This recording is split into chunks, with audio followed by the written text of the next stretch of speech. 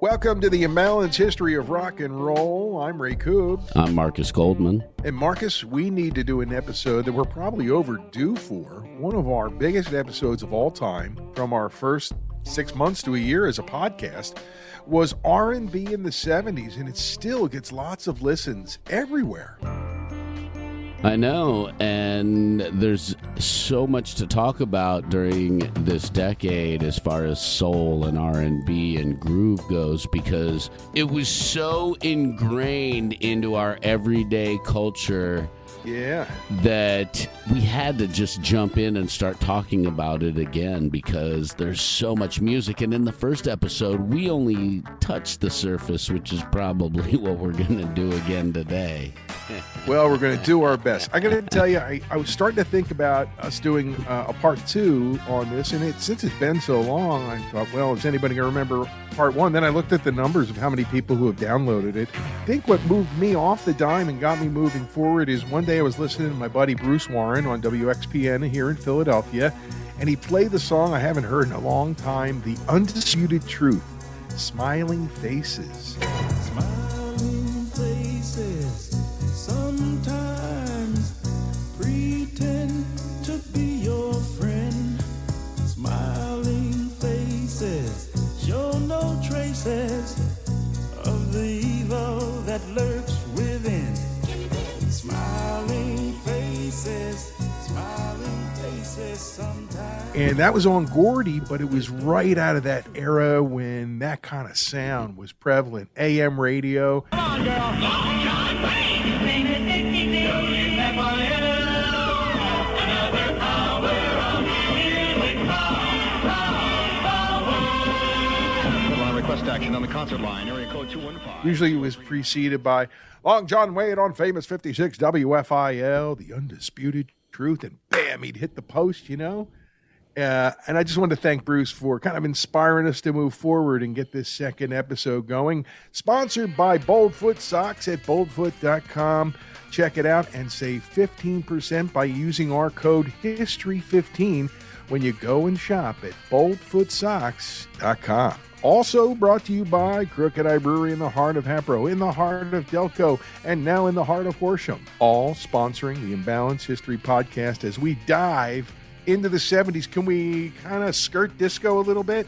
I'll make you a deal. If we don't talk too much about disco in this episode, I'll do a whole episode about disco. Fine with that. But you said we don't have to talk about it, but we have to talk about it just a teeny bit. A teeny bit. Only because... But I think we should do a full episode dedicated to it, at least at some point. Even though, you know, I'm not fond of all the stuff that's in that bag. Yes, and I do like some of the disco stuff, so I'm totally down with talking about disco. But the soul music of the 70s, way juicier, way meatier. And hey, let's talk about some music that started in the 60s, but spilled into the 70s, where a lot of great music would come our way. I'm talking about Cameo Parkway Records, started in Philadelphia, and they were known for pop records. By the way, their catalog currently owned by Abco Records. Yeah, it's Alan Klein's wife, basically, that owns the thing now. Holy cow. Yeah, they started out, you know, as a Philly-based label with Cameo, and they added Parkway, and they had a lot of great artists, and that's where a lot of the beginnings of what would be that Philly soul sound of the 70s got started, with Tom Bell joining the team, and him getting into the mix in Philadelphia music really led to amazing things. He had alliances, if you will, with everybody. The gang at Cameo Parkway, this label, that label, because he had the touch. Tom Bell had the touch. And he and Linda Creed and a few other songwriting partners really had the feel for what was going to be soul music and R&B rolling out of Philly in the 1970s. Trashmen didn't get much rest today. Oh, why? Because they want more pay.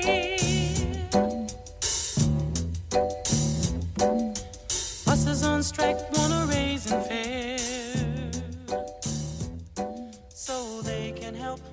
I don't know as much about the Cameo Parkway stuff as I do about a lot of the Detroit bands. So you get to school me on the Cameo Parkway stuff. I know and I recognize a lot of the singles that I've heard over the years, and I know the importance of Philly on soul music. It's really like the other side of the same coin. There's even examples, and I'll show you one in a little bit, where members of the MFSB play on records that Tom Bell's promoting, and people in the Philly International Circle are recording songs written by Linda Creed. It's really very, very tightly bound. The bands that really give Linda Creed an outlet for her amazing songwriting, primarily the Stylistics, the Spinners, and the Delphonics, but so many others too.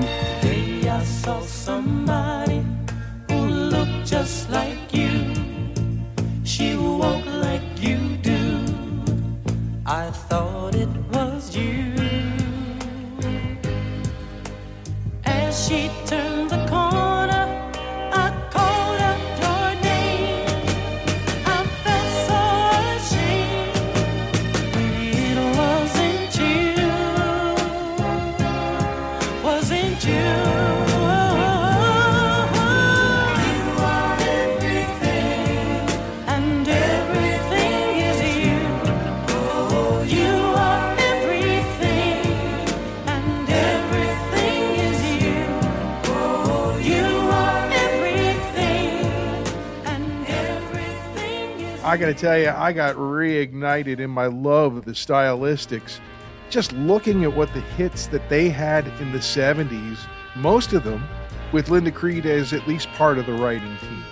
Stop, look, listen to your heart. You are everything, and everything is you, Marcus. I just want you to know that.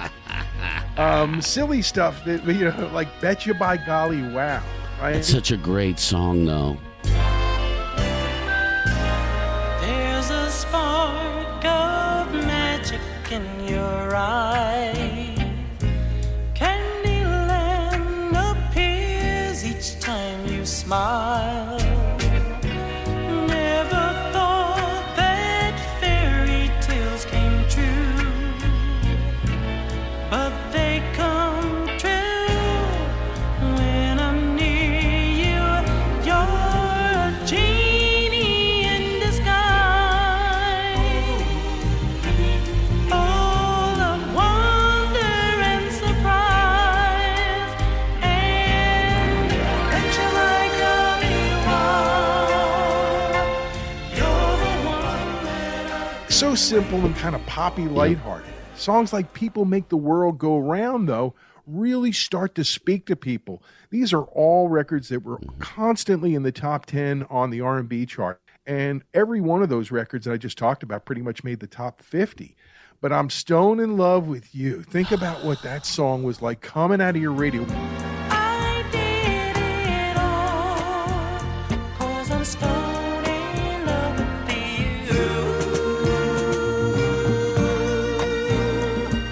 Stone in love with you.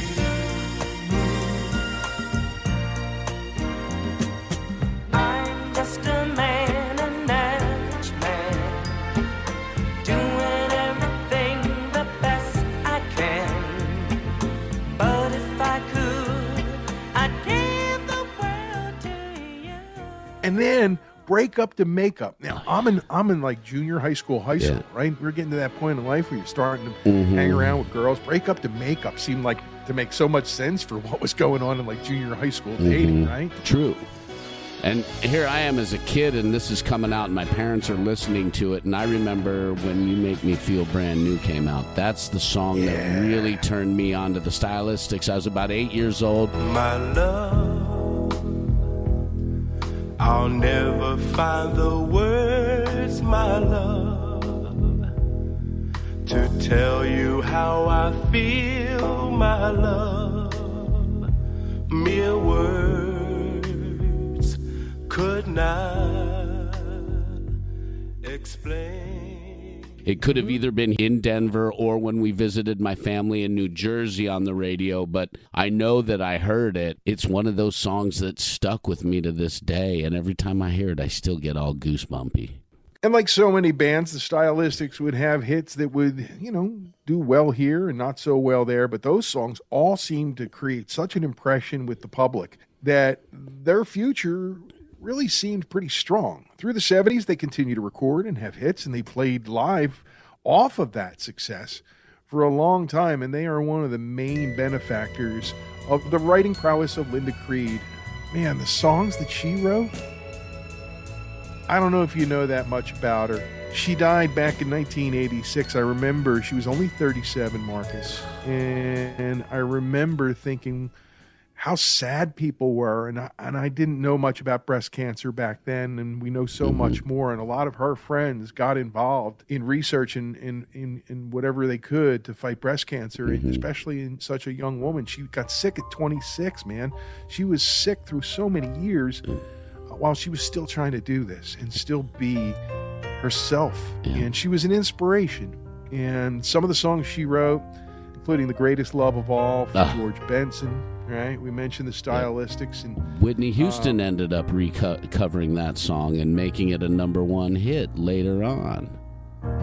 I believe the children are our future. Teach them well and let them lead the way. Show them all the beauty they possess inside. Give them a sense of pride to make it easier. Let the children's laughter remind us how we used. I mentioned the Spinners briefly. She wrote a lot of songs that they end up doing, including Ghetto Child. She wrote I'm Coming Home, which was originally recorded by Johnny Mathis and then by the Spinners, which we talk about all the time, people re-recording. Rubber Band Man from the Spinners. I know you love that one. Dude. Guy, right? Bouncing all over the house. Oh, that song totally got me moving as a kid. One of the songs that turned me on to the Spinners.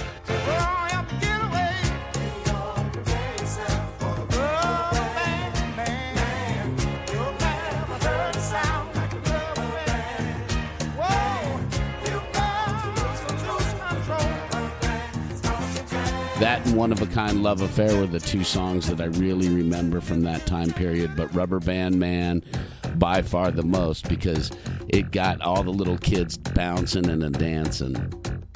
And that's just one facet of what she was part of as far as a writer. And so many of these groups that came along loved working with her and they loved working with Tom.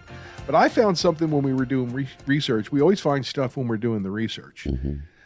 In part one, we were talking about the Spinners, how they were not from Philadelphia, but they were recording there and working for Atlantic, which was a New York label and all that, right? Yep. Here's what could come out of that. On Could It Be I'm Falling in Love by the Spinners, lead vocals by Bobby Smith and Felipe Wynn, right? Yep. When you get to the part of the credits where it says additional background vocals, they mention the Sigma Sweethearts, and that brings up Sigma Sound, right? The 12th and Race in the city, the legendary recording studio. Barbara Ingram was one of them, Carla Benson, Yvette Benton, and yes, Linda Creed singing backups on the Spinners records because she was good at that kind of stuff too. And darling, you'll always be the only one for me. Heaven made you special.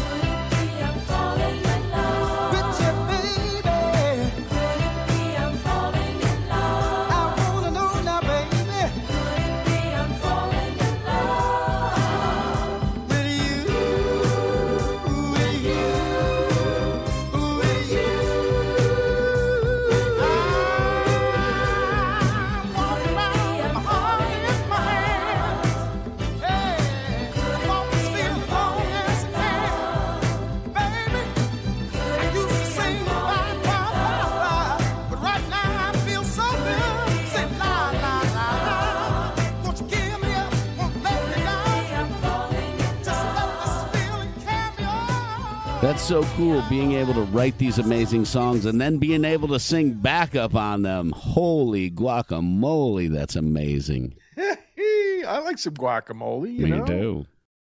I'll tell you what, they had an amazing career, the Spinners, right? We were talking about them a little bit in part one, and I started looking at the list of songs, and I'm like, wow, You know what else I found in that little spinner section I was just mentioning? What? Instrumentation credit by MFSB. That's right. They were working with Tom Bell and the Spinners, but it was Gamble and Huff's group of ad hoc musicians, their wrecking crew, right? Yep. And that's how it worked. That's how incestuous all this was. Everybody was not unlike the Motown situation where everybody was trying to help each other to finish songs and add parts that would make hits, right? Oh, totally. And in the 70s, Stevie Wonder, what happened for him, with him as an artist, one of the most amazing stories of the 1970s. He came out of that Motown sound, evolved into the progressive soul album after album, hitting his zenith with songs in the key of life right there in the middle of the 1970s. He was owning the charts, too, winning Grammys hand over foot, just dominating the rock and roll music world at that time. And wasn't there a year where somebody won and they thanked Stevie Wonder for not putting out a record that year? Yeah, it was Paul Simon. Yeah, it was Paul Simon did that, thanks to Stevie Wonder. Simon being a wise ass. Man, that shows you a lot of respect and love, too, for your fellow songwriters. And everybody knew Stevie Wonder was that good. We've talked about him a little bit in previous episodes, and man, go back and listen to his albums from the 70s, and you will see what a genius he really is and how he changed music by himself with what he did. Groundbreaking, and he set the stage for many musicians moving forward. Before we get too far gone from what was going on in Philly with the Tom Bell, Linda Creed connection and all, I want to mention the old Delphonics, because they kind of set the stage, you know. 10 times or more, yes, I walked out the door. Get this thing through your head, there'll be no more. Didn't I blow your mind this time? Didn't I? Didn't I blow your mind this time? Didn't I? How did they set the stage for all of this sound in Philadelphia? I guess it's all about like when you got together, how old you were, and where you were in the process. But they were starting out before everybody else. Like the Spinners, they started recording in the 60s. They had a hit, though. La La Means I Love You. Remember that one? I do remember that one. Wow. See, there are connections across the continent. Many guys have come to you with a line that wasn't true, and you passed them by. Though you're in the center ring, and their lines don't mean a thing, why don't you let me try? Now I don't wear a diamond ring. I don't even know a song to sing. All I know is la la la la la la la la la. I love you. Oh, baby, please now. La la la la la la la la la. I love you. And by the time they got around to the 70s, they were doing pretty well. In 1970, Didn't I Blow Your Mind This Time? Didn't I? Oh, yeah, man. That stuff was just over the top good. Mm-hmm. And they kind of got things going. Now, I don't know if you remember the movie Jackie Brown. Would you like some coffee? If you're having some? I am. Come on in. Why don't you make yourself at home? Would you like to hear some music? Sure. Cool. You know, I couldn't wait to get home last night. Wash the gel out of my hair. Looks nice. Thanks. You never got into the whole CD revolution? Oh, I got a few. But I can't afford to start all over again. I mean, I've invested too much time and money in my albums. Yeah, but you can't get new stuff on records. I don't get new stuff that often. I remember it, and I saw it in the 80s, and I haven't seen it since. Well, I won't get into the whole plot line for you, bro, but she's playing the character who's the airline attendant who's caught up in this whole thing between the Law and Samuel L. Jackson, she kind of gets smitten with Max Cherry's character. That's the late Robert Forster. He was the bail bondsman. And he gets into the Delphonics by hearing it at her apartment. Goes and buys the cassette tape and starts driving around, when they're showing scenes of him in the movie, driving around, doing things. Delphonics in the background, man, it just all of a sudden crystallizes when it was, that kind of thing. That's the Philly sound. That's the Tom Bell style. Yeah, wow. And to make sure we're getting everything and keeping everything on track, buddy, it's fair to say that Tom Bell really got his opportunity because he hooked up with Kenny and Leon and then kind of stepped out on his own. Most of the songs that we did with the artists were written especially for those artists. In addition to that, we also had a lot of other great writers that we were able to open the doors for, like McFadden and Whitehead, Bunny Sigler, Tom Bell, Linda Creed, Sherman Marshall. So we had a good team, and I think between the songwriters and the producers and the musicians and studios, we had a great company. He was giving hits to this label, Atlantic Records, everybody, because the guy had the touch. And he also knew how to write songs that other people would pick up. And he knew how to spread his love around and his creative genius around. And a lot of it was done right there at Sigma Sound with Joe Tarsha at the controls. Well, unlike the first time we talked about R&B in the 70s on this podcast, Marcus, we actually are slightly organized here.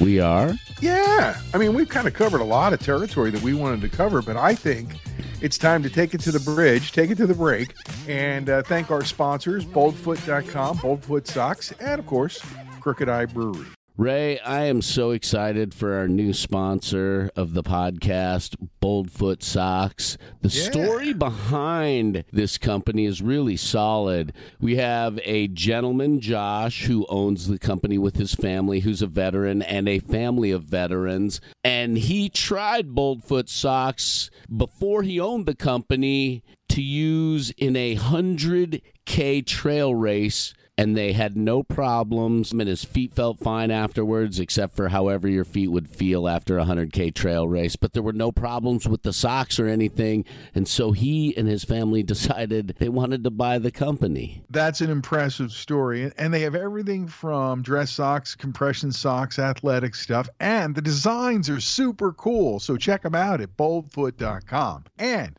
if you're a listener to the podcast, you can save 15% on your order with the promo code HISTORY15. That's HISTORY15 at boldfoot.com. Boldfoot Socks. Grown here, sewn here, 100% American made. You got to love that. And 5% of all of Boldfoot's profits go to veterans in need. It's a veteran family, a veteran-owned company, and we thank them for their service and for their sponsorship of the imbalanced history of rock and roll. A new year at Crooked Eye and a new slate of freshly brewed ales. And your favorites, right? Of course, the favorites always. I'm excited to try some of these new beers in 2022 as well because it's a new year. Try some new beer. See what's new in 2022 at York and Montgomery in the heart of Hatboro.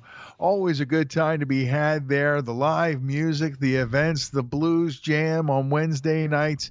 And, of course, you not only can have the brews that are made right there on the premises by Jeffrey, but they've got Pennsylvania craft spirits and wine, and just a good time to be had anytime you slide by Crooked Eye in the heart of Montgomery County and in the heart of Delco near you. That's right. Check out Jamie's House of Music. And they've announced a third place to get your Crooked Eye at Speed Raceway in Horsham, Pennsylvania. Always something happening, man. Always something going on behind the eye at Crooked Eye.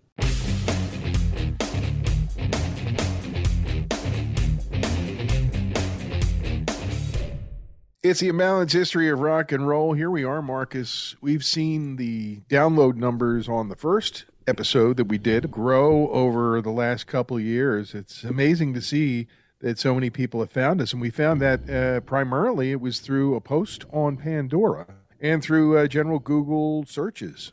R&B of the 70s Part 2 is here and underway because we really should have done this a while ago. Agreed? I agree because there's still, even after that first half we just spoke about, so much more to talk about, and it again could easily carry into a few more parts because of the depth and the power of soul music in the 70s. I'm starting to feel that way myself, man. We may need to do parts 3, 4, whatever. These things take on a life of their own in the podcast universe, and here we are. Mm-hmm. Can we go to Chicago? We can go to and Chicago. I don't mean the we band. need to. I just meant the city, you know. We need to. It's important for this decade. So important is Chi-Town.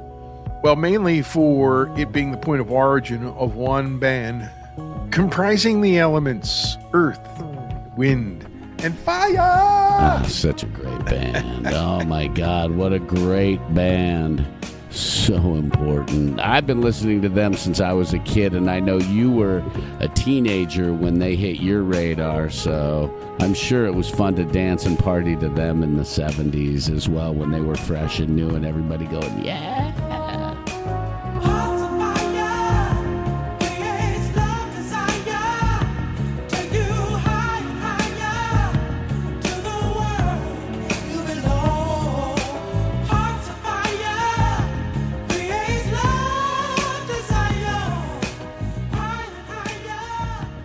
We didn't know who everybody was. I mean, we knew the White Brothers were involved, and we knew Philip Bailey because he was kind of a visible element. But they were just this amazing force of nature. And around a time when horn sections in bands became more and more acceptable, not just in R&B, but across the board, Chicago being a good example of that, they hit everybody in an unexpected way with their live show. But it's the records that really made Earth, Wind, and Fire the legends that they've become. Absolutely. And they even started out as a harder funk band, but looked over and saw what Parliament and Funkadelic were doing and were like, yeah, I think we'll change our sound a little bit. And they kind of grooved more. Yeah, they grooved in more to a soul groove that still had the elements of the funk, and you can hear it all over their sound.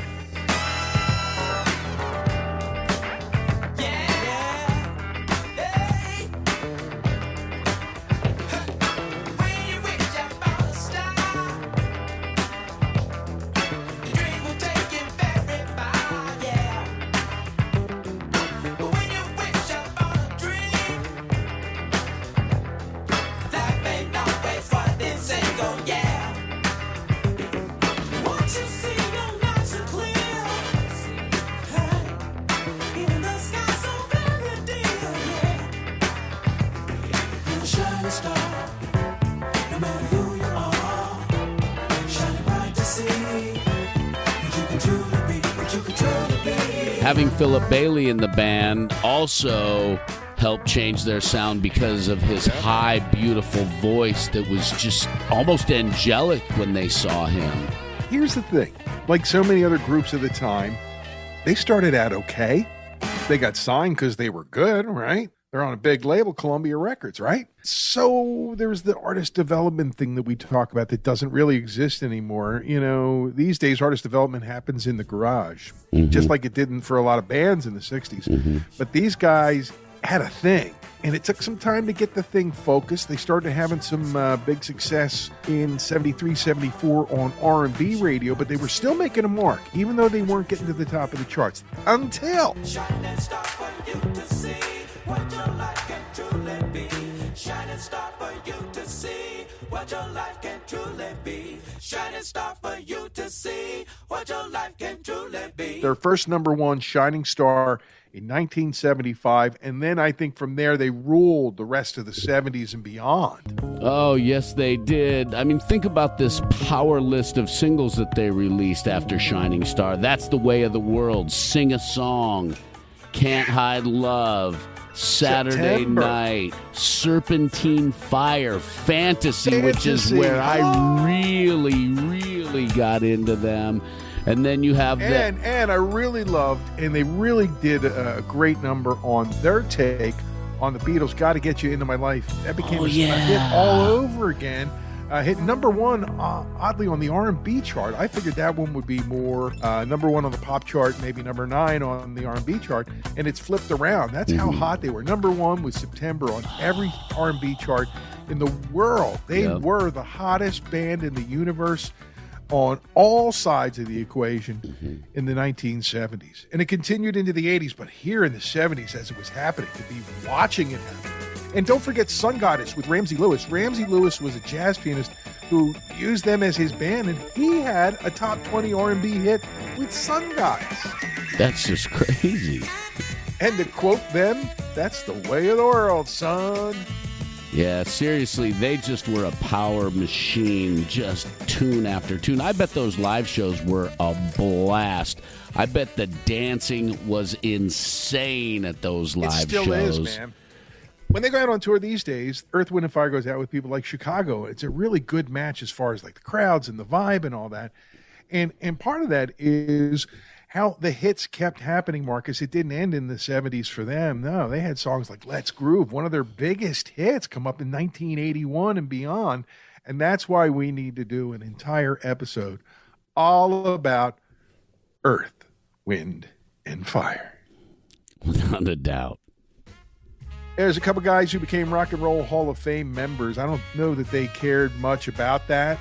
I'm talking about Curtis Mayfield and Jerry Butler, who really got together in a band called The Impressions, vocal group, right? Yep. We didn't get to talk much about them with Harvey Holiday when he was on, but I would love to have him back to talk about that part of it, the 70s and 80s and the vocal groups then, Boyz II Men and what have you. Mm-hmm. They were a group that started, they were founded as the Roosters in Chattanooga, Tennessee, and like many other Southerners, they moved to Chicago or Detroit to get their music careers going, even though they were doing really well in the South. While the Impressions were a very influential band, Curtis had this shining light that shined a little brighter than everybody else's in a special way. People get ready, there's a train a-coming. You don't need no baggage, you just get on board. All you need is faith to hear the dealers humming. Don't need no ticket, you just thank the Lord. That's why he got invited to join the Impressions, because he had that thing, that it. And it's shown through everything that he did in his career. And like many other artists at his time, he felt it was very important to speak up politically and to be active for social justice. Curtis had diabetes in a time when it was a lot tougher of a diagnosis than it is, say, today. It was a lot harder to live with it, and he didn't make it. He died in 1999. One of those things, the world needed more from a great guy like Curtis Mayfield. Absolutely. He also had that life-changing accident in 1990 that the stage lighting fell on him as he was being introduced on stage, and he was paralyzed. It's something that seriously changed his life. Well, Jerry Butler's still with us, and he seems to be like the free spirit in all this. You know, from our conversation with Harvey and other things I read, maybe he just felt like, hey, man, I'm in it. I'm staying in it, you know, and the Impressions get into the Rock and Roll Hall of Fame, him and Curtis famously in 1991. But, you know, that was a long time after they had stopped singing together. That's true, but do you think I hope they remained amicable over that time period, because they did a lot. They changed a lot. They did. But a lot of shit doesn't happen without the Impressions. That's true, and a lot of times some of the people who make the biggest changes are the people behind the scenes or in the lower tiers that don't get the recognition that a Marvin Gaye or a Stevie Wonder gets. But we still need to acknowledge these other people behind the scenes or on the lower tiers who had such a huge impact on that change. Here's where Jerry continued to make an impact in the wheelhouse of what we're talking about here this week, Marcus, starting with his hit, If It's Real What I Feel, starting in 1971. He had a string of hits that did top 10 business on the R&B charts and got himself onto the pop charts upon occasion. And I would say an elder statesman who has aged gracefully and had hits throughout his career, the great Jerry Butler, part of our discussion on R&B in the 70s, part 2 on the Imbalanced History of Rock and Roll. Never gonna give you up, Hey, Marcus, can I talk to you about the Queen of Soul? Aretha? Yeah, baby. Sure. You know, she had an amazing career in the 1960s, sticking with it, just sticking to her guns. And all of a sudden, she started to get all this recognition for her amazing talent. If you think about it, that's the thing about Aretha was her ability to interpret songs, her singing ability, that raw ability made her amazing to listen to. And, you know, she put all kinds of music out there and had hits with it, things that were not exactly pop fare of the 1960s, right? True. Not pop fare. A lot of gospel influence in her big hits in the early days. Especially early on, yeah. Gospel didn't cross over to mainstream as well as some of the other formats that are tied Very to true. R&B and soul. Billy Ray was a preacher's son. When his daddy would visit, he'd come along. When they gather around the parlor talking, that's when Billy would take me walking. Through the backyard and we'd go walking. They look into my eyes. Lord knows to my surprise, the only one who could ever reach me was the son of a preacher man. The only boy who could ever teach me was the son of a preacher man. She also started off 1970 with a bang with a B-side, Son of a Preacher Man, making a lot of noise. She kind of ramped up her 70s impact with the stuff that she put out in 1969, like the band song, The Wait. Remember her version of that? Oh, yeah. I forgot about that. And it's so much more positive and uplifting, like there's a light at the end of the tunnel, more so than what the guys in the band sang. I pulled into Nazareth. I was feeling about a half past dead. I just need some place where I can lay my head. Hey, mister, can you tell me where a girl might find a bed? Can you tell me? Just grinned and shook my hand, and that was all he said. Take a load off Fanny. Take a load for free. Take a load off Fanny.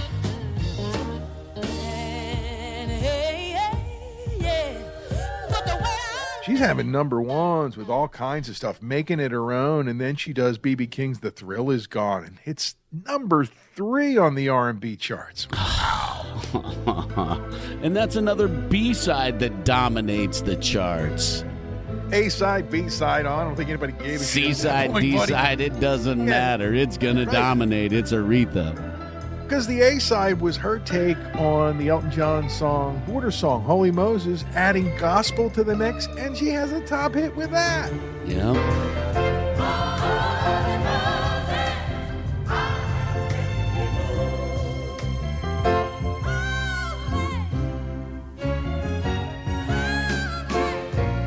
Holy Moses, can we live in peace? Let us try to find a way to make all hatred cease. There's a man standing over there.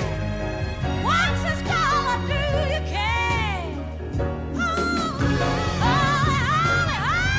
Holy Moses, can we live in peace? Lord, help me now. Holy Moses, can we live in peace? My brothers, Holy Moses, can we live?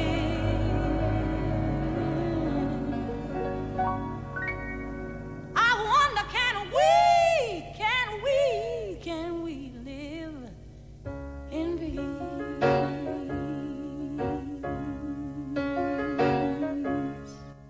Her take on Bridge Over Troubled Water, amazing, and number 1 on the R&B chart. Now, in the 70s, the thing that really sets the tone in my mind, it's on an album that I have of hers, Somewhere in the Basement, Spanish, Harlem, Aretha Franklin, number 1 R&B, number 2 on the pop chart, really sets the tone for the Queen of Soul in the 1970s. I didn't know this, but that was originally recorded by Benny King in like 1960. So repurposing a hit and taking it and making it her own and owning it. And while she continues to do that, she also continues to have original song hits throughout the 1970s. and makes her way into the 1980s safely as the Queen of Soul. Can I get funky, brother? We need to get funky. We've been kind of teasing the funk a little bit. Now I think we should maybe talk a little bit more about the funk. All right, I'm going to tell you, this was a real good indicator in the 1970s of when you were crossing over. In my mind, anyway, okay? And you got to remember, it's my mind, Marcus. Okay. When a bunch of white suburban football players working out find relief and recreation in between 3-a-day drills in the heat of summer with dancing together and singing Kool and the Gang records in the gym off a boombox, that's when you know you've crossed over. And that's what was going on in our high school gym in the summers of 75, 74 probably too. The beginning of their commercial success. And who were we singing with and dancing with? Kool and the Gang. I remember listening to Kool and the Gang and hearing them for the first time on the radio. I don't remember the first song I heard, but I do remember hearing Jungle Boogie. That is the one that sticks out. That's my jam. You got to see my high school football team. I'm telling you, some of the whitest guys, right? Yeah. All trying to dance the Jungle Boogie and singing along to it. And Hollywood Swingin', which was the follow-up hit, right? Yeah. It was the funniest shit ever, man. Because they were white guys with no rhythm and trying to be as funky as Kool and the Gang, which was impossible.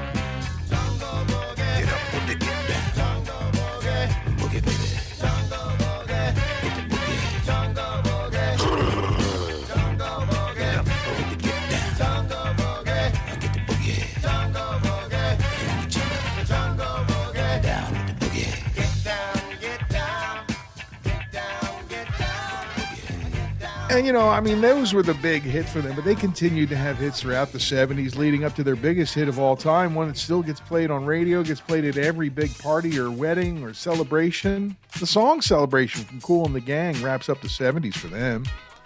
Yes, it does. And I've danced to that a million times, and I know you have too. And we will continue Not a million, but I have danced to it. I won't admit to that. And you're going to dance to it a million more times until the day you die. That's one of those songs that everybody will dance to forever. You hear it on the radio, you know you're going to bounce in the car. You know it.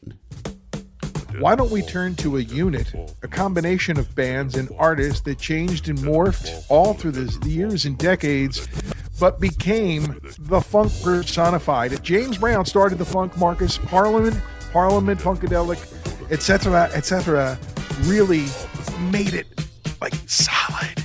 This is the funk. There's no doubt they took the music to a whole new level. They took James Brown's funk to a whole new outer space level, almost like psychedelic prog funk would be kind of a weird way to describe it, because they have some long-ass songs. They go on these crazy Grateful Dead tangents and jams, and those jams are so groovy and funky and trippy. You're just like, where am I going? Space, motherfucker. And they would tell you that. Yeah. This George is the dog, man. You got so many names that are part of Parliament Funkadelic, but it doesn't begin or end without George Clinton, ladies and gentlemen. That is correct. He is the mastermind behind what we know as Parliament Funkadelic. When we have Harvey Holiday back, I want to ask him about the Parliaments, who were a vocal group, doo-wop group, so to speak, from Plainfield, New Jersey. That's how they got their start. They actually started singing at the fucking barbershop. How New Jersey is that? Yeah. That is so New Jersey. And that was Clinton, Ray Davis, Fuzzy Haskins, Calvin Simon, and Grady Thomas singing together. And they became the Parliaments. Then they became Parliament when they became a band. And we're going to get into all of this. But right now, really, all I want to do is let the Parliament groove that's playing underneath us just kind of like slide in and take over here on the podcast. Absolutely. Let up for the downstroke, Marcus. Dr. Funkenstein is getting his groove on. I remember seeing these album covers as a kid and just being blown away by what I was seeing. I was like, whoa, that stuff is You knew crazy. it I wasn't knew like I had to everything else. like it. I knew I was going to like it.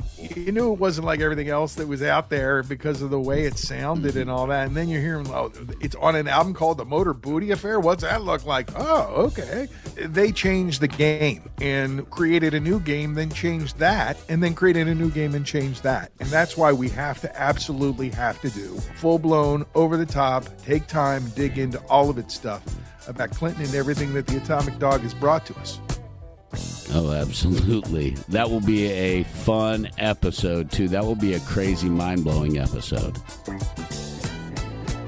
All the people that came from Parliament and Parliament Funkadelic. So I could just put together a masher and we could just go all day and let it roll. That's true.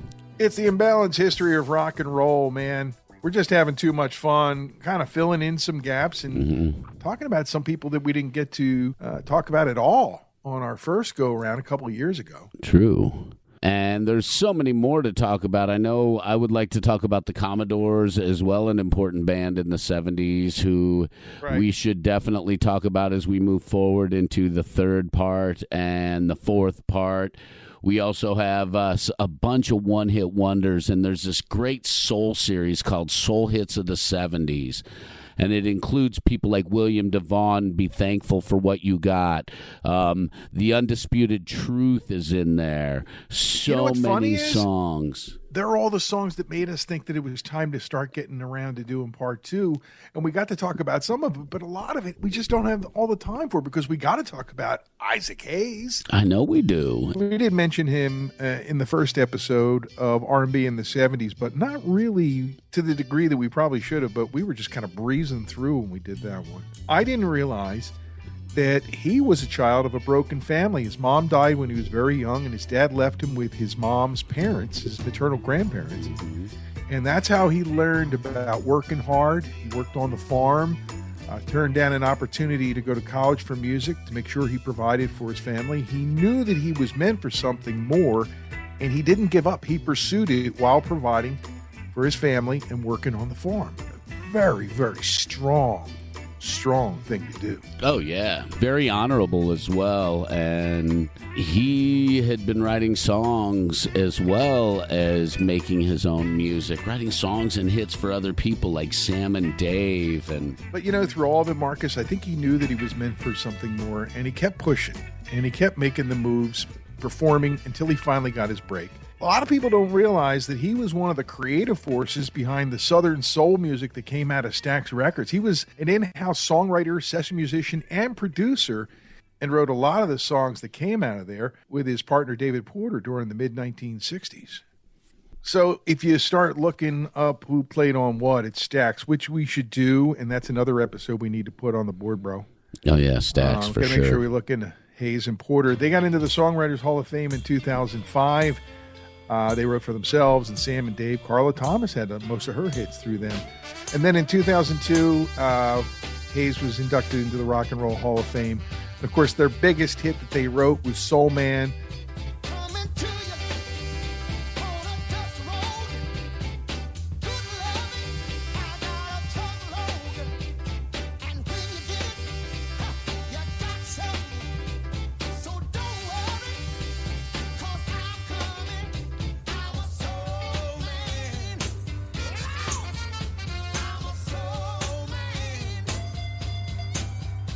It was huge for Sam and Dave, and of course for the Blues Brothers too, making it famous. And a lot of the guys who worked with Isaac at Stax Records were in that Blues Brothers band, you know. Yeah, I still remember all those scenes with all those great musicians throughout the Blues Brothers movie. Just so much fun. So like a lot of artists of his time, Isaac was going through artist development leading up to the 1970s, and then he hits his stride on Hot Buttered Soul, simmering just below the surface as the decade begins. That album is pretty darn incredible. It's 4 songs. To understand that album and maybe to understand Isaac Hayes moving into the 70s, you need to listen to his cover of Jimmy Webb's By the Time I Get to Phoenix. It's 18 and a half minutes long, and it really sets the vibe for who Isaac Hayes was to become. And that includes leading up to his Shaft album and the movie, and of course his Black Moses album, which got a lot of recognition and a lot of love when it came out. And then he kind of took a bad turn, as Ray would probably say, musically. All I'm going to say is I looked into it. Okay. On Chocolate Chip, released in 1975, the disco vibe begins to leak in a little bit, and it goes full on for the next 3 albums: Disco Connection, Groovathon, and Juicy Fruit Disco Freak. 4 albums, 2 years, all leading to Isaac's deep dive into disco. Let's just call it that. Many did not survive, but Isaac did. I have a quick list of people that he played with when he was working at Stax. First off, like a shit ton of Otis Redding records. Yeah. Wilson Pickett, Donald Byrd, Albert King, Dionne Warwick, Rufus Thomas, Eddie Floyd. Whew. Busy man. Yep. Knock on Wood's a great tune, too. Yeah. And it became huge in discos. The great Isaac Hayes on the Imbalanced History of Rock and Roll. I don't know about you, man, but I could go on like this all day. Different artists talking about songs, the different songs. We could just take the top 10 songs of every year of the 70s and go through them and talk about those songs. And I mean, I could do this all damn day.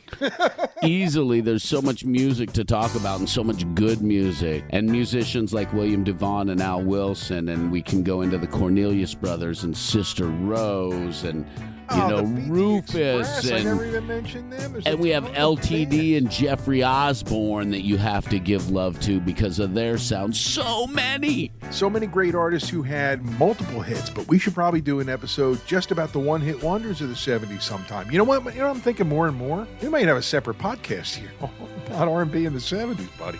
I don't know. We'll have to see how it falls out, but that's what it's feeling like to me a little bit. Seriously, there's so much good music from the soul sound in the 70s and the R&B sound in the 70s that we could easily do a podcast breaking all of it down.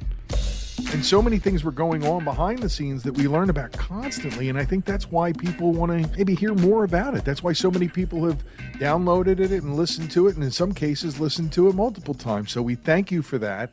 And we hope that you've enjoyed this episode of R&B in the 70s Part 2. And again, if there's a soul musician of the 70s that you think we should talk about the next time we record, please let us know. You can email us at imbalancedhistory@gmail.com. You can also find us on Facebook, The Imbalanced History of Rock and Roll, on Twitter at Imbalanced Histo, or of course on Instagram, The Imbalanced History of Rock and Roll. We're looking for your input on everything, but when it comes to R&B in the 70s, we definitely want to hear from you because there's always more songs to pull up and listen to that bring back those great memories, man. Whether it's, like you said earlier, about 6, 7 years old, or in my case, being a 14, 15-year-old, 16-year-old, getting into high school years, these songs that we've just been talking about, a lot of them are the seminal soundtrack of our lives, whatever that means. And if you're younger and you've never heard any of these groups before, just go to one of your listening apps and put in Stylistics, put in Delphonics, put in Isaac Hayes, just find them, find Parliament and Funkadelic, and go listen to them. And continue to learn. That's why we do this podcast, right, bro? Absolutely. There's still so much more to learn, and we're still learning about this music. Everybody's still learning about this music we're talking about from the 70s, and there's so many holes to fill, and all we can do is hopefully fill a few holes. Filling holes since 2019. That's us. We're coming up on 3 years of this podcast, and we're getting ready for Punk Rock Month in April. We did that last year. We're working on that. And a listener episode month where maybe some of this stuff comes into play that we're talking about here. So you just never know what's going to come onto your device every week when we release our episode. So however you end up getting your ears around some of the music we were talking about today, make time to do that and make time for us. Thank you. We enjoy having you live in the Dark Doc Studios. I'm Ray Coote. I'm Marcus Goldman. And this has been R&B in the 70s Part 2 on the Imbalanced History of Rock and Soul.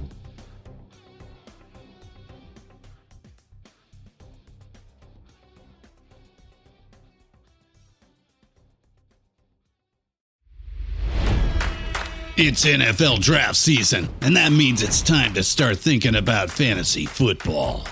FantasyPoints.com features industry-leading experts and prognosticators using proprietary hand-charted data to help you score more fantasy points. FantasyPoints.com is the place to go for whatever kind of fantasy football you play. Whether you play fantasy football, daily fantasy sports, or do a little bit of everything, Fantasy Points has the meticulously researched content to guide you to victory. And why wait for the fall? Fantasy Points also covers the new spring football league, the UFL. Join the guru, John Hansen, Scott Barrett, Joe Dolan, and other massive names in the fantasy football universe with an exclusive offer. Use code Pantheon for 15% off any Fantasy Points package, including the all-in package, with access to every article, tool, and data nugget that Fantasy Points has to offer. That's FantasyPoints.com and code Pantheon for 15% off at Fantasy Points. FantasyPoints.com, code Pantheon. Score more fantasy points.